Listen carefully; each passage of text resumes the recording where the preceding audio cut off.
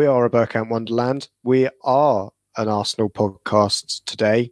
And by we, I mean John and I, will be talking through the Brighton game. Say hello, John. Hello, John. Look at that. It's all happy and upbeat, and I know, right? We won 2 games in a row. This one not as exciting as the last one, but we still won. Most important thing. I can't think of the last time I've done a podcast about us winning a game. That's how long it's been. I don't think me and you have done a win since Wenger. We did the games, yeah, maybe. It feels like that, yeah. Oh dear. Right. Quick shout out to everybody in the chat box. I'm not sure who was first in. I think it was Stefan Selby. It was indeed. Yeah, there we go. I was very late to the party as well, even though I'd set this all up. I then went to go to the toilet instead. But yeah, let's go through, John. We'll quickly go through the lineups. Only one change from the win at Chelsea, with Aubameyang coming in for the cassettes. What did you reckon to the change in formation there? It's kind of what I expected. His hand was forced with, obviously, Gabriel still can't be selected. I think he's got to miss one more game, isn't he? And Willian and Louise were still sick, apparently. Mm-hmm. I don't know exactly how that works, but, maybe they were on the Brazil party as well. But yeah, I mean, Lacazette probably could feel a little bit hard done by not being picked for this game, but makes sense. There's a lot of games this time of the year. You have to rotate a little bit. I was perhaps a little surprised that one of Smith Rowe or Martinelli started. I thought Pepe might have come in for one of them, or maybe Willock or someone else, just because of their age and the fact they've both just come back from injury. So, yeah. Yeah, for me, the only change I would have thought of was Martinelli for Aubameyang and keeping Lacazette in the side, again for similar reasons that Martinelli's played a lot of games since he's come back. Meanwhile, Brighton lined up with a team without any strikers, and then 4 on the bench. So as all Brighton fans, I know quite a few of them were very confused with Graham Potter and what he's doing there, but it kind of worked for that first half for them anyway. They completely suffocated us. Talk us through some of the moments from the first half as well, John, because I think it wasn't great from an Arsenal perspective. No, it wasn't. And credit to Brighton, I thought, they had all the chances in that first half, or half chances, I guess, with no one on the end to finish them, was their big problem, as it has been all season. But for us, I just thought we looked a little bit leggy. The passing wasn't as quick as it was against Chelsea. I thought Saka, Smith Rowe both looked a little bit tired from that game, obviously. Aubameyang still is, I'm not sure what kind of form he's in, because he still looks a bit out of it. I cut him some slack in this one, because in the first half we didn't really get him the ball. But Lacazette, as much as I am not his biggest fan, at least can play with his back to goal a little bit better, and you can play off of him. But it was always going to be a different game, because against Chelsea, you knew there was going to be spaces and we could open them up, because they're going to push onto us and they're going to try and be progressive. Whereas Brighton, they didn't really press. They didn't quite sit off, but the defence didn't particularly get high up the pitch. The midfield kind of sat there. Basuma was just picking up every loose ball or pass, and 50-50 for them. He's a player, by the way, I would definitely like us to look at possibly getting. Brighton, I thought, played pretty well in the first half, suffocated us. We just played too slow. And it really was just a case of, I always thought this might be one of those games where you're going to have to be patient and wait. It might have been a case that the second half was more likely when you're going to get the goal, just because I know they're not having a great season, but they are pretty organised at the back, and defensively as well. They're pretty solid. And we just didn't get beyond the defence really enough at all. There was a lot of running and moving from Martinelli and Aubameyang, but it just wasn't being picked out. Smith Rowe wasn't getting the ball enough. Saka looked like... The one thing I'd take from the first half was, this is the first time since Saka's come into the team where I thought he looked a little bit lightweight and a bit tired, because he has played so much.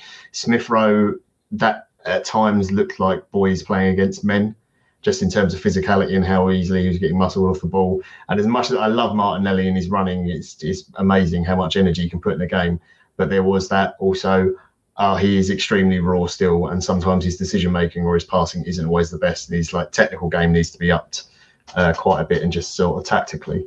And I thought that's what Brighton did very well in the first half. And yeah, getting to half time, it was like, I'm not quite as confident in this. I felt we did the change at half time, although we didn't get one, just to mix things up a bit. Yeah, I think one thing, especially on the same side that Saka was on, you also had Bellerin, who both looked like they were struggling with, and looked like they were targeted, to be honest, with what Potter had done with Brighton. There wasn't a player shorter than 6 foot on the Brighton side of that pitch. So, of course, they were always going to knock long balls in over the top, and neither of them have the physicality to really deal with anybody like that. I think that's where we really struggled with them. And as you say, kind of in the second half, it all kind of changed because Brighton kind of came out a little bit. From there, they always were playing that high line, at least from what the commentators were saying, that there was always that option over the top, but we weren't necessarily playing it. And yeah, I think that's where we'll kind of go into it for a bit more, that whatever Arteta said at half time, you could see that however inconsistent, young kids are, if you do give them a bit of, a little bit of a rollicking or a little bit of feedback, they tend to take it on board. And they looked completely different in the second half. Completely different. Yeah, they looked like much more energized. The passing was quicker. They were more adventurous with the passing as well. There was a lot of, in the first half, sort of, okay, we're going sideways, we're playing the safe ball, we're not going to risk too much at the start. Which, again, struck me as a little bit odd because I just thought, well, it's not like Brighton have got bags of pace or anything like that, or any real goal threat on the pitch, because, like you said, all their strikers were on the bench. But yeah, we were just a bit more adventurous in our passing, and you just saw straight away from the kickoff of the second half, like 2 or 3 chances within the first couple of minutes, just carved open. Aubameyang getting into the game or actually getting on the ball, turning balls out to Tierney or to Bellerin, and then getting back in the box. Saka actually running at his man, Smith Rowe getting on the ball a little bit more, or even when he wasn't getting on the ball, he was moving into space and dragging a player with him. Noticeably, Bissouma was not in position as much in that second half because he was getting pulled about a lot more and having to do a lot more work than when we were a lot more static. And then it just, obviously, it came down to what ended up looking like a genius substitution, but I think is more about that 19-year-old kid yet again. Yeah, absolutely. And I think Saka he finally managed to catch Dan Burn high up the field and turn him. He's a big guy, Dan Burn, as many commentators will tell you. He is 6'7", Dan Burn. Managed to finally turn him and break down the wing.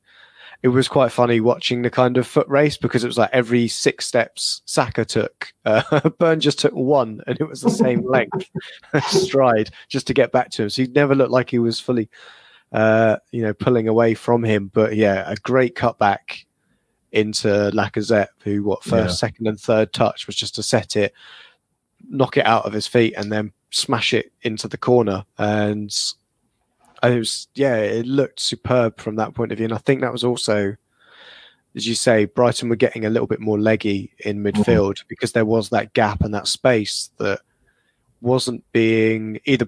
We weren't finding it between the centre backs and the midfielders, or it was just more apparent where Lacazette was when he put that in. But I think, that finish as well from Lacazette, as much as I criticise him, and I have a lot this season, he seems to have found a bit of form again now, which is really helpful for us because obviously Aubameyang isn't doing so well. But the first touch I was a little bit worried about. I thought, that's a little bit heavy, but then he just sets it again. And it's a really, really clever finish, a really difficult one as well, because he uses the defender to bend it round into that near post. And I can't remember the name of the goalkeeper now. Sanchez. Absolutely no chance to it. And if you're a Brighton fan, you probably feel a bit sorry for him because not long before that, he'd made an absolutely brilliant save from Aubameyang from another chance that Saka had created as well. Yeah, I did wonder on that one. I thought it was a poor finish from Aubameyang. I think he should be scoring it, but then Yeah, I do think that, but then Sanchez does everything he can to make the save. But yeah, you would think Aubameyang in like red hot form, like he was the end of last season, he puts that away and doesn't give the yeah, keeper a chance to put anything on it. But the keeper made a good block. But again, it showed Saka again was a really good, strong outlet. Martinelli, I think, coming off was fine. I didn't have an issue with that. Just like he will run all day for you, but the problem is he will run all day even when he knows his body's telling him not to. A little bit like Alexis Sanchez or Luis Suarez, that whole South American thing, really, isn't it? And there is that risk of recurring any sort of like muscle strains and things like that because of the amount of time he was out of injury.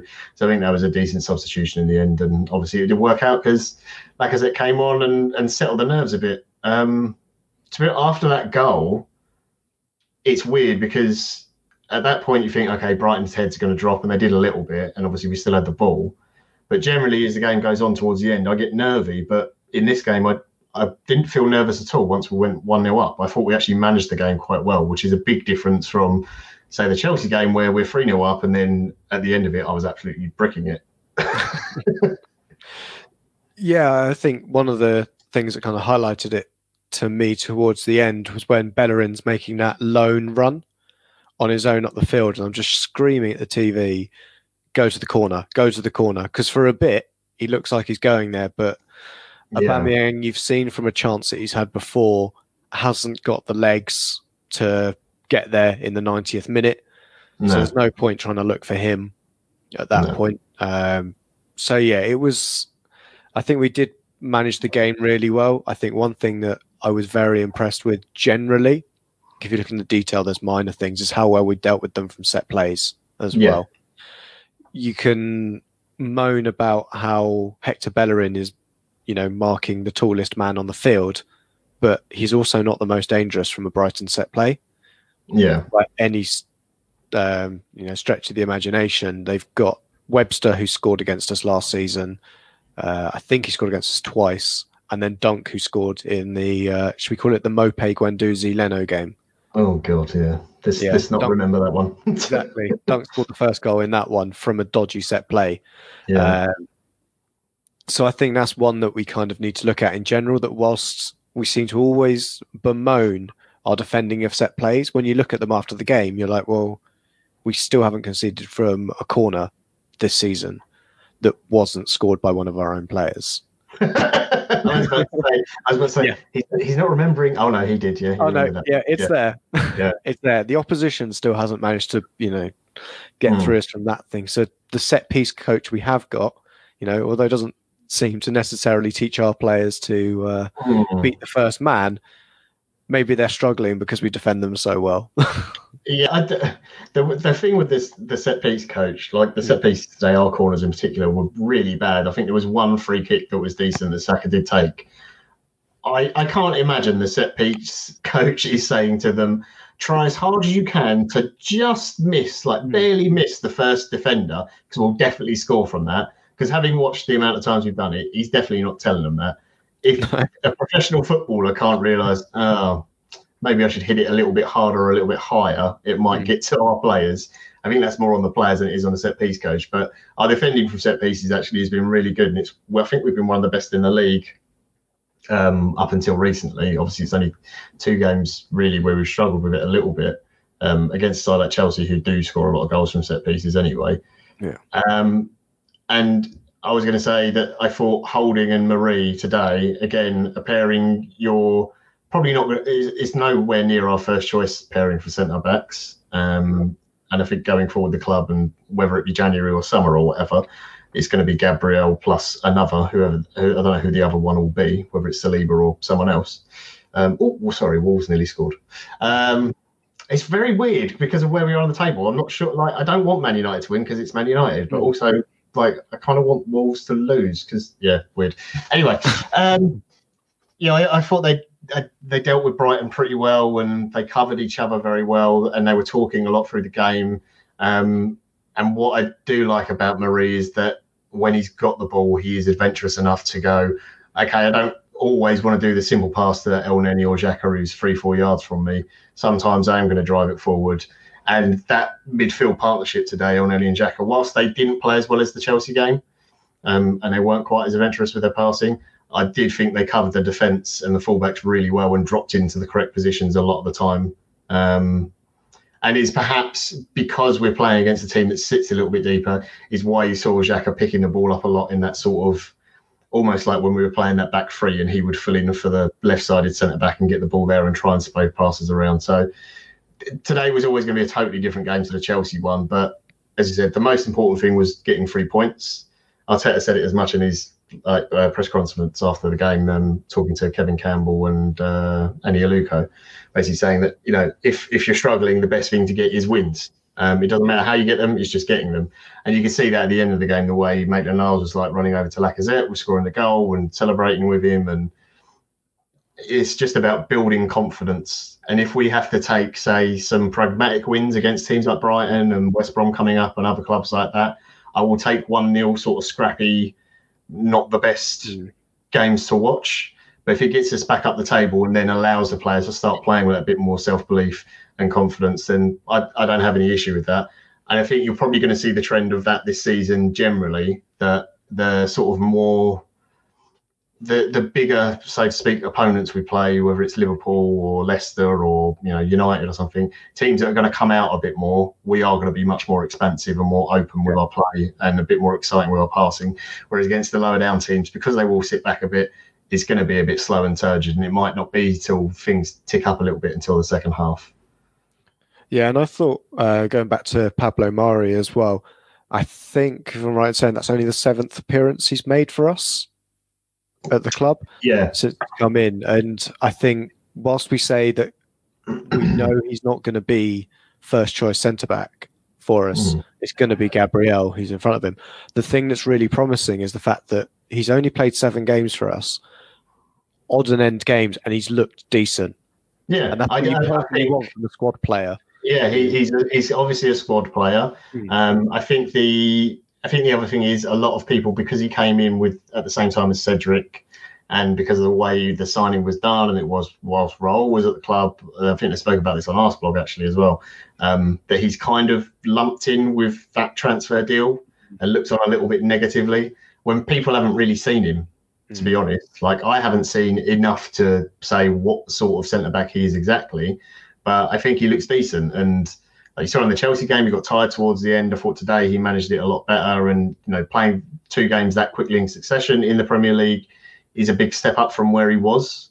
So I think you just got to give him time and just say, look, he's probably going to be a squad centre back. I think that's fine for our rotation. I'm quite comfortable when he comes in at the moment. Cavani's just missed a sitter. That's hilarious. Shocker there. So yeah, I'm quite happy with that. And the other plus of that is that Holding, I think, has looked fairly comfortable regardless who he's played with. And at the moment, he seems to be the only centre back who can stay fit or not get sent off. So it gives us some consistency at the back at least. Yeah, and I like with Holding, I think this game suited him as well, because Brighton weren't too intricate in their play, and a lot of their main threats were kind of aerial ones. So that's where we know Rob Holding he is very much like the blueprint of a typical English centre-back. Yeah. You know, but he is good with his feet. He's not great though, but he's great aerially, loves a battle, like a physical battle with a player. So whilst he wasn't necessarily getting anything from Jakenbash up front. I'm glad you said that name, because I honestly, every time they said his name, I thought they said it differently. I was like, what the hell is that guy's name? And I looked it up, like, oh, he's from Iran. I've got no hope in saying that. It's so good Daddy's not here today, because, definitely. I think it's because some reason, I think they were showing off and saying his first name as well, which is Alareza. No. It's Jakenbash. And I can't even say, I can't say Uwar properly yet, and we're supposed to be saying it. Well, fortunately, we all know how to say Basuma, and I think he really showed kind of, you know, when players, I think, if we were higher up the table and we're doing better, they would say this was his audition for Arsenal. Yeah. Because he showed, and I think one thing that casual watchers of Brighton or non-existent watchers of Brighton have heard about Basuma, I would say is very similar to Xhaka, but without the history, shall we say, the tainted legacy. He's a bit more precious. He did look a lot more mobile, to be fair, than Granit Xhaka did. And I would say the difference I saw between him and Xhaka was that his passing maybe not as expansive, but he actually sits and is a DM, whereas we've often tried to play Xhaka as a DM, and he's never been one. I was talking to Neil from who was on the can't remember last time he was on the podcast, but I'm sure people remember him, Chimp Gooner on Twitter, and we were discussing how nice it would be to see Basuma next to Thomas Partey. Would be an interesting midfield combination. Nice, big, tall, athletic, muscular, strong. Just lots of legs. That would be a nice, interesting partnership for me. Yeah, him and Sanderberg from Sheffield United, and that sorts our midfield three out because there's no way you're getting past them. They're all massive and very technical. And it's exactly what we kind of need at the moment to upgrade in general. Right, where do we kind of go from here as well? In terms of player performances, man of the match was Saka from, not Sky, Amazon. Do you think that was the right choice? I actually thought Basuma was probably, for the 90 minutes, the best player on the pitch. Just in terms of what he did, and he just stuck to his job. Again, maybe not the most exciting player to watch, but I thought he was excellent. I don't think Saka was our best player. I thought it was... Honestly, it was probably Holding or Marie for me. Although they didn't have a ton to do, I just thought they did their jobs very well. Because I thought the Saka, second half, he was much better. He was excellent. But first half, I really didn't... I thought that was one of the worst games I've seen him play. Partly, again, looking slightly leggy, and partly down to, a lack of movement around him and stuff.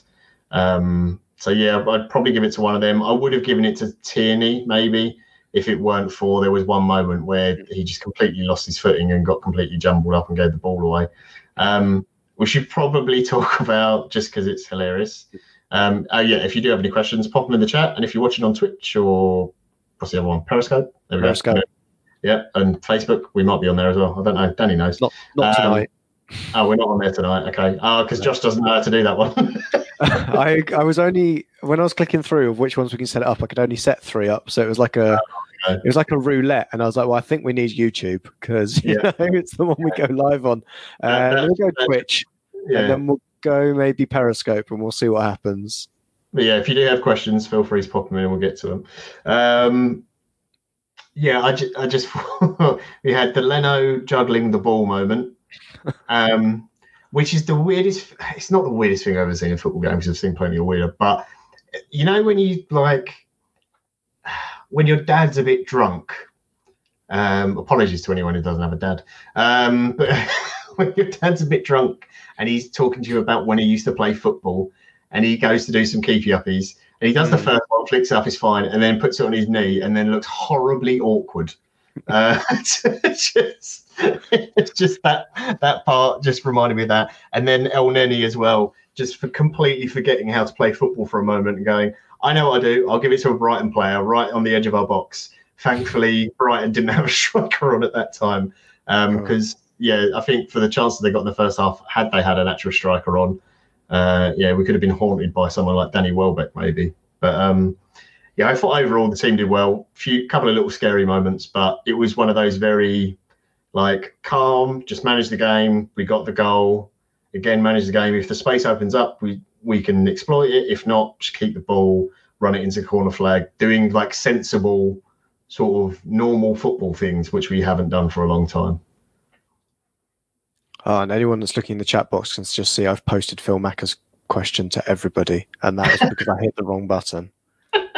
So that's why we normally have Danny doing this, because no one can concentrate on doing more than one thing at a time, especially me. Trying to copy those things and listening to John. You don't have to listen to me, Josh. It's fine. No one listens. That's all right. I heard the Leno bit And then suddenly I was panicking, and I was like, I don't know what I'm doing. It was basically like Leno when he had the ball. As you say, it was just an odd moment. And there was also, I think we could maybe talk about it. Well, I'm going to, so it's going to happen. Smith Rowe towards, I have to think of second half, where Saka gets the foul, where he's elbowed by Gross, and Xhaka takes free kick and it flies over. I think it is a foul in that moment, but it's the annoying thing where VAR is not inconsistent because you don't necessarily want it to look at everything because it just slows the game down. But I think if that happens in the box, it's a penalty. Yeah. Because, Smith Rowe is taken out by Veltman completely. And it's just lucky that we end up getting a free kick because someone else takes out Saka. But it's just one of those things that I was just like, so infuriating. Why? Why could we not? How could you not see that as a free kick? Because I think it was in a better position. Yeah. But yeah, I think that is kind of the game wrapped up mainly. Hey, who have we got next? West Brom? West Brom is next. We have... Where are we? Arsenal matches. We are away to West Brom on the 2nd of January, and then home to Newcastle. That's FA Cup. So West Brom just got spanked 5-0 by Leeds. Yeah, what? Sorry, what? Like this is a Sam Allardyce team, right? I'm so confused. They get a point against Liverpool, and I know it's Leeds, and they play very exciting football. But my instant assumption before I saw the game was, well, Sam will sit there, shut up shop. Leeds will push because it's Bielsa, and they'll either get hit on the counter or done on a set piece, and they concede 5 goals. Did you see the first one? That might be an idea. Yeah, I did see the first one, yeah. That might be an idea that the Big Sam team was unlocked by Big Sam trying to play tippy-tappy football, playing out the back. It was very strange. So, yeah, that was crazy. But there we go. We're going to have to play West Brom, and no doubt they'll shut up shop, and it'll be exactly the same. And I would imagine it's going to be a not thrilling game to watch. But again, if we get 3 points, I couldn't care less. Yeah, and I think that takes us nicely onto the first question from David. How did you stay awake during the first half? Coffee, tea, or Red Bull? I stayed awake by my flatmate sneezing every 2-3 minutes. Apparently, he has got some allergy to God knows what, all of a sudden out of nowhere. We decided to do a bit of spring cleaning early on Boxing Day because we were that excited about Christmas. And something's got up his nose, apparently. So he has not stopped sneezing for like 3 days. So that kept me going. Wow. I don't know what to say to that because it definitely wasn't as good as just somebody sneezing constantly. Mine was just hopeless optimism, I think. But I was also watching from like 2 perspectives, watching it from the Brighton perspective as well and seeing... Yeah, I was too busy watching Basuma and thinking, God, this team's going to go down when he gets sold because they had nothing to offer. Quick fire one from formerly Noza. I suppose when there's only 2 of us, they're all quick fire.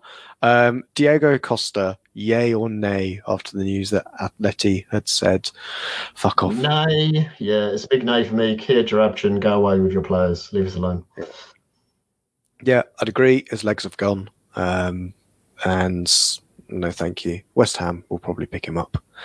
I mean, unless he wants to come in the dressing room and beat up some players that we want to leave the club, that was. That could be worth it, like a year's deal. Yeah, we got Rob Holding for that, haven't we? That's true. Yeah, I don't know. It's just that accent. It's not that intimidating.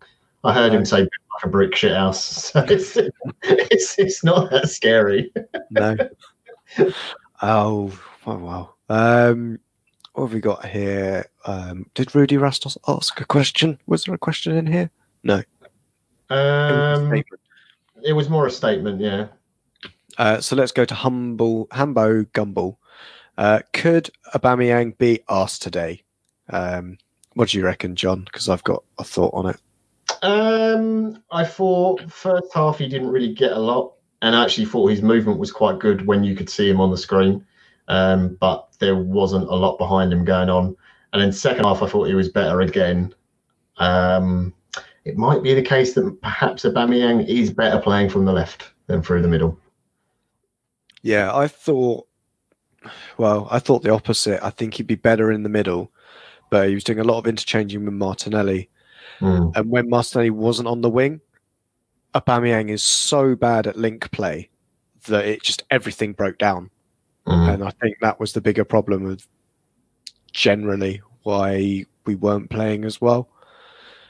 Because he was then asked to kind of, players were expecting, I'm going to play out to the guy on the left. It's either going to be Martinelli or it's going to be Aubameyang, and they're two very different players. You could see when Aubameyang tried to do a bit of link-up play, knock it past a man and get round him, he just didn't have that in his locker. No.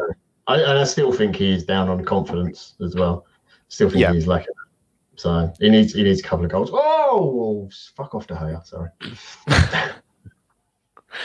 I think generally, for that game as well that you're watching, I've decided all games need to be a draw other than an Arsenal one because I can't work it out.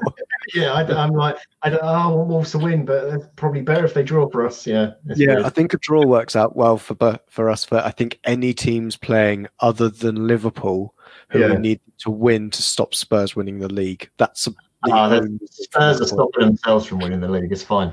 Oh yeah. Right.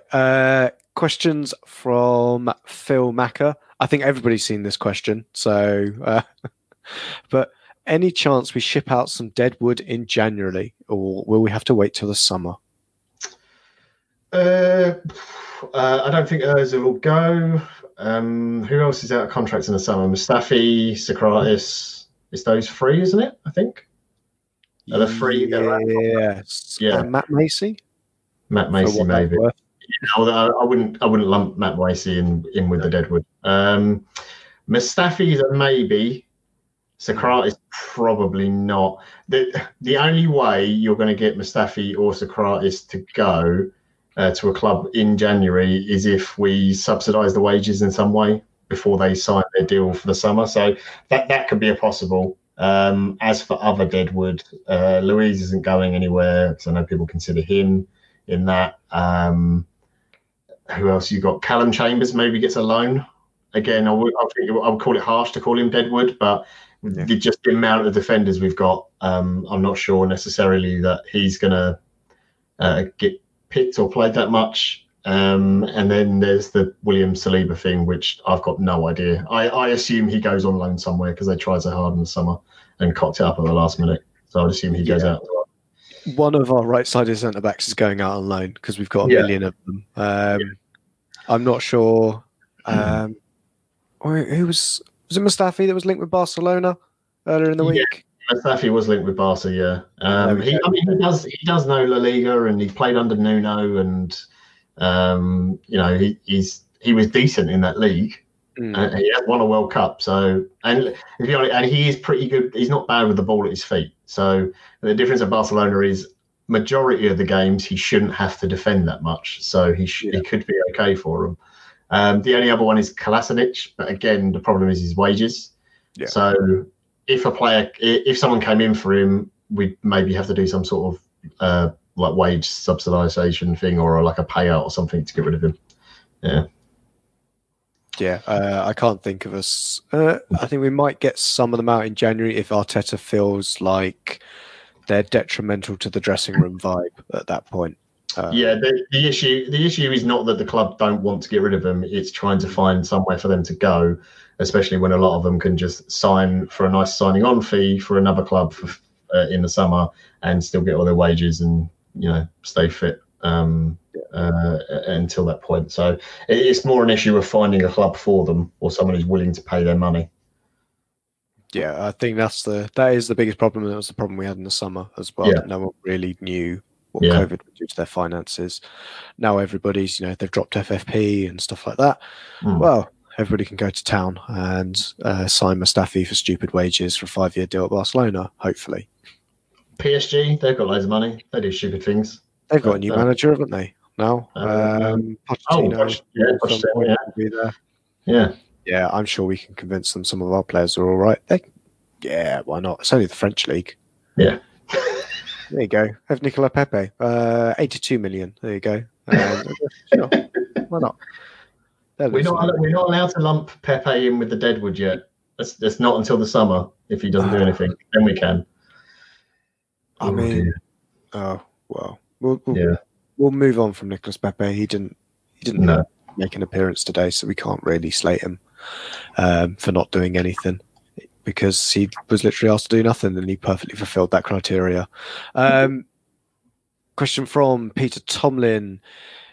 Is it just me, or does Leno, every time he gets the ball, look urgent, run to the edge of the box, and then nearly every time do nothing with it?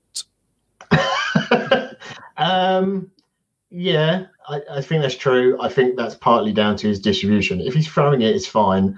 But I think the fact was we weren't pushing that high up the pitch today. So his outball options weren't great. And generally, when he did get the ball, Brighton did actually have quite a few players in the box. So I think he was scared of losing it. When he did try and go long, his passing wasn't the best. And it's something they do need to improve. And I understand why people will bring that up, because when Emi Martinez was there, he would get the ball and he'd punt it long to Aubameyang. But that was when Aubameyang was in amazing form, or to Martinelli, who again was fully fit and raging and could apparently run the marathon every single game.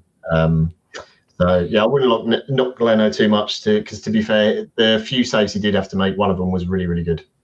Actually. And I will mention that Martinez was shit in that last game that we played at Brighton as well. That's true. He was not very good. He was at fault for their goal. Anyway, good riddance. So that's there just particularly for Chris. Good riddance to Martinez. Question from, where have we got down in this list? We did Hambo Gumball already, didn't we? We have. So we're on Thunder Road. Please provide a comprehensive list of all of Arsenal's bogey teams.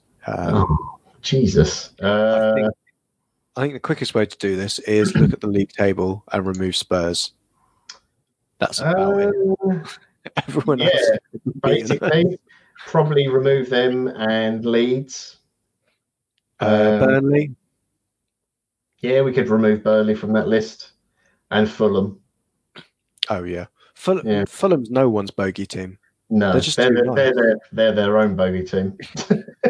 So yeah, if you take out Fulham, Leeds, and Spurs, then yeah, the rest of them. And we're not going to talk about teams in Europe, because that's horrible memories. We haven't got enough time to go through every single one. Anyone beginning with the letter B. That'll do. In a potential one-team league as well. Yeah. Yeah. Right, question from Matt Roberts. Do you think the league can continue if more people at the clubs are getting COVID? So this is interesting as well, because the Everton-Man City game was called off because apparently too many Man City players had COVID. But then Southampton played, didn't they, today? Yeah. Earlier. It was very weird, because there's been no clarification on how many players at City have got COVID. So that my issue with it is that the directive from the league before the season started was that games will go ahead if players have COVID, as long as you can field 14 players, including players from the under-21 squad. So to think that City don't have enough players, I can't imagine that, unless their whole squad has got it, or that the other players are at danger. I think for the most part, the league will continue. There's still enough time in the season to rearrange games, unless it starts happening with more regularity. You'd have to get to the point where there's like 10 games or something have been postponed. Then they might have to do the, sort of stop-start thing like they did previously with the league. So yeah, or just flip it, and if both squads have got so many players named out with COVID, you just play all your COVID players and it's fine. If you can name a squad of people with COVID, then we get two sides with players with COVID in, and it's then a level playing field again. Yeah. Yeah, we just got to find a ref with COVID to do it as well. That's fine. I'm sure there's a few referees that players would gladly infect with COVID. Yeah, I would just leave them. So, John Moss wouldn't see through the winter if he ended up with COVID. That's one for starters. Right, who else have we got? Guna JBD. Do you think Arteta will bring back some of the overpaid Brazilians on Saturday? Right, Gabriel can't play. Willian should be okay, and David Luiz should be available as well. I think you might see Willian back. Again, not everyone's favourite player, but I just think it's a case of rotation because Reece Nelson has got some sort of mysterious injury. I think he even put on his Instagram like back soon, so he obviously has got something, whether it's a knock or whatever it is, that he can't be in the squad, which basically leaves Pepe's the only other sort of natural replacement for one of the three behind the striker. I guess you got Willock as well. But yeah, you're going to have to look. Saka's played tons of games and needs a rest at some point. Even if he just only plays 20 minutes of the game, it's an improvement on what's happening at the moment. Martinelli and Smith Rowe have both come back from injuries, so they're not going to be able to play consistently like this. I would imagine as well that Arteta would like to try and save some of the younger players for the FA Cup game for the Newcastle one. So I think Willian maybe comes in for that. Yeah, I think Willian is probably the most likely to come in. And then depends on Gabriel as well, how long he's out for. Yeah. Because if he's not back for another couple of weeks, then... I guess you could see David Luiz in place of Pablo Mari maybe as well. Yeah. And that's the kind of rotation I'm kind of thinking that might happen for the FA Cup. But who knows on that one.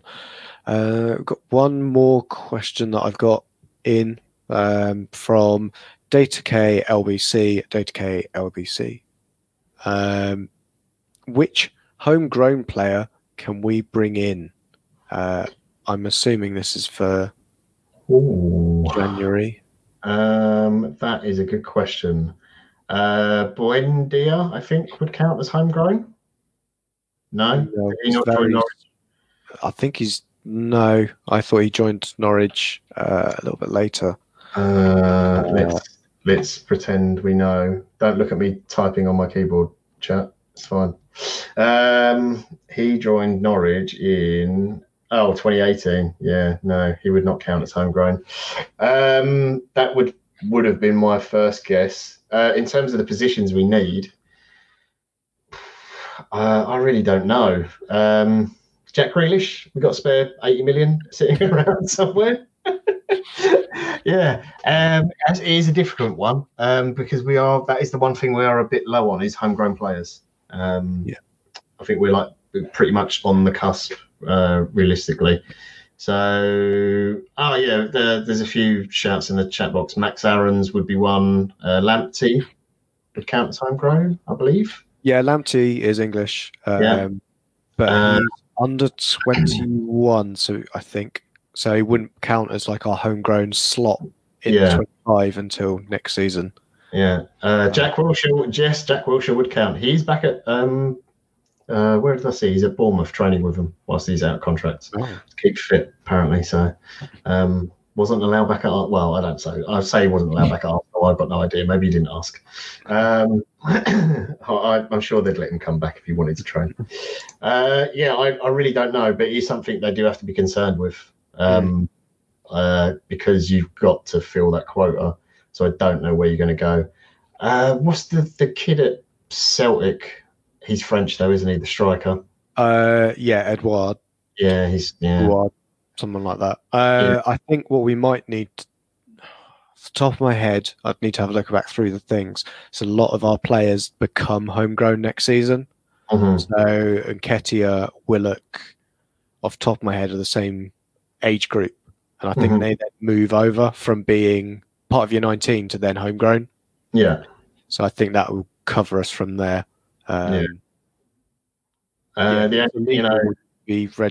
Saliba would count as homegrown when he turns over 21, which isn't for a couple of seasons. So irrespective, he just goes in for free.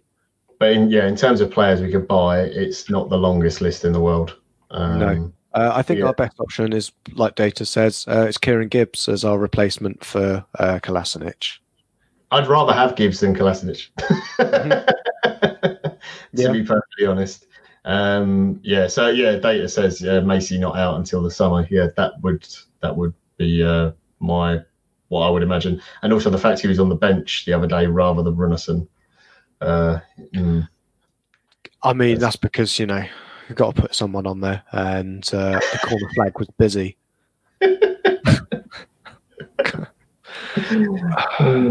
Yeah, it's a nightmare. Anyway, I think that is all the questions. That was all the questions that I managed to pick out from there. Anyway, there was one other question, because I know everyone loves transfer chat.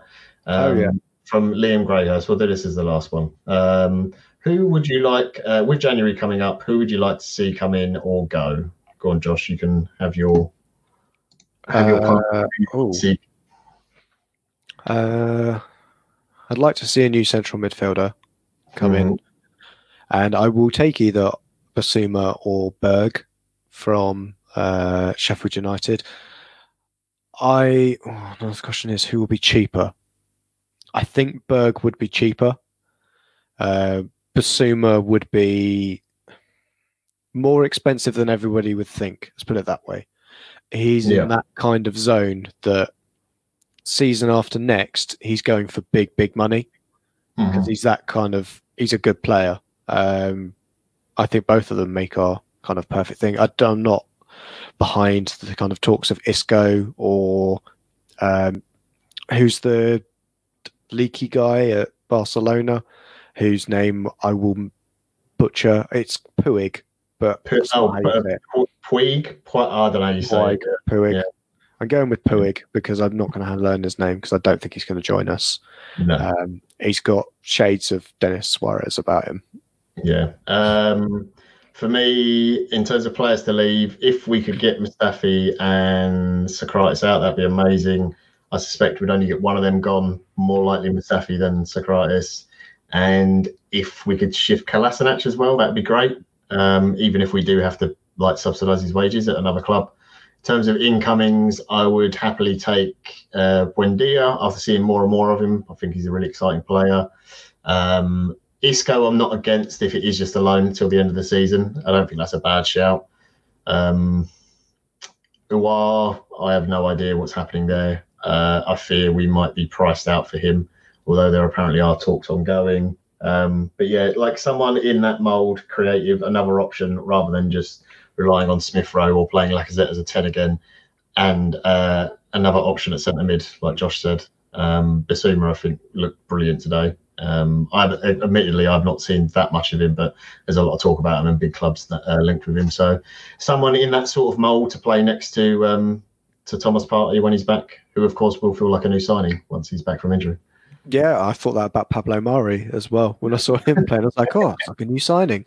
They've got a competent centre-back. It's amazing.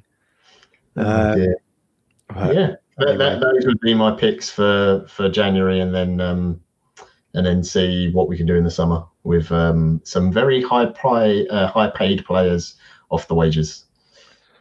Perfect. Right.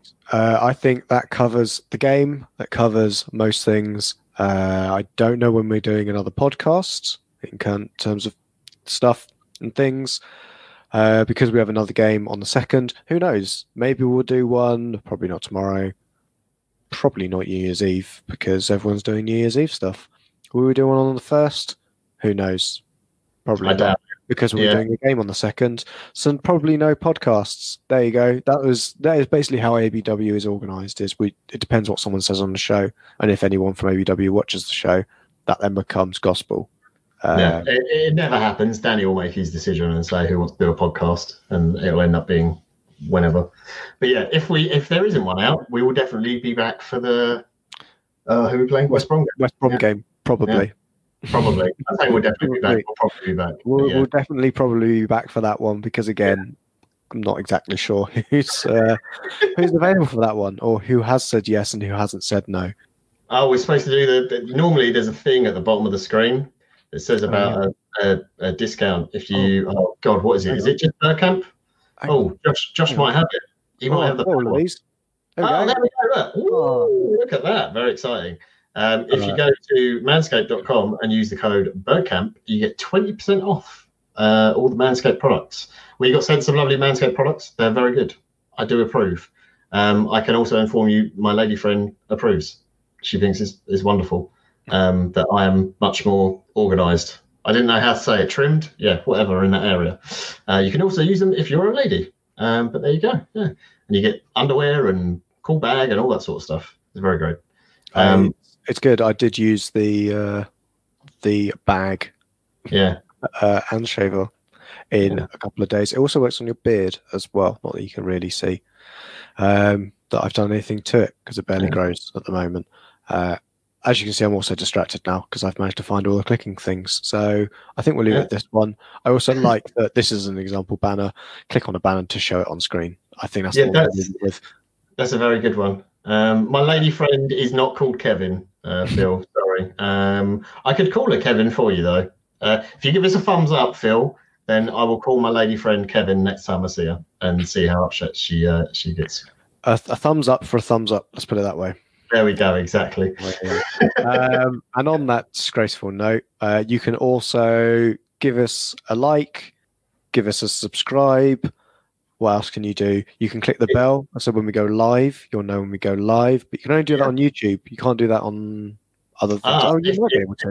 If you're on Twitch, you can click follow and you can get the alerts when we go live. And if you have Amazon Prime and you don't regularly watch Twitch, then what you can do is you can click the subscribe button on Twitch. It doesn't cost you any money. You get one free subscription every month to any channel of your choice. So if you don't watch anything else on Twitch, you can give it to us. And Danny can buy some new bath sponges because he uses them a lot. I had nowhere to go with that one. Yeah, that's all right. He needs a bigger bath sponge from that picture that goes around Twitter every so often. True. He needs bigger bath sponges. And on that disgusting note, I'll just say thank you, John, for joining. Thank you very much. Pleasure as always.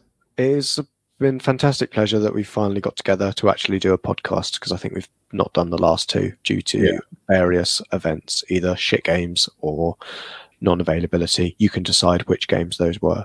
But we will be back for West Brom, probably, maybe, who knows. But until then, thank you and good night. How do I turn this off?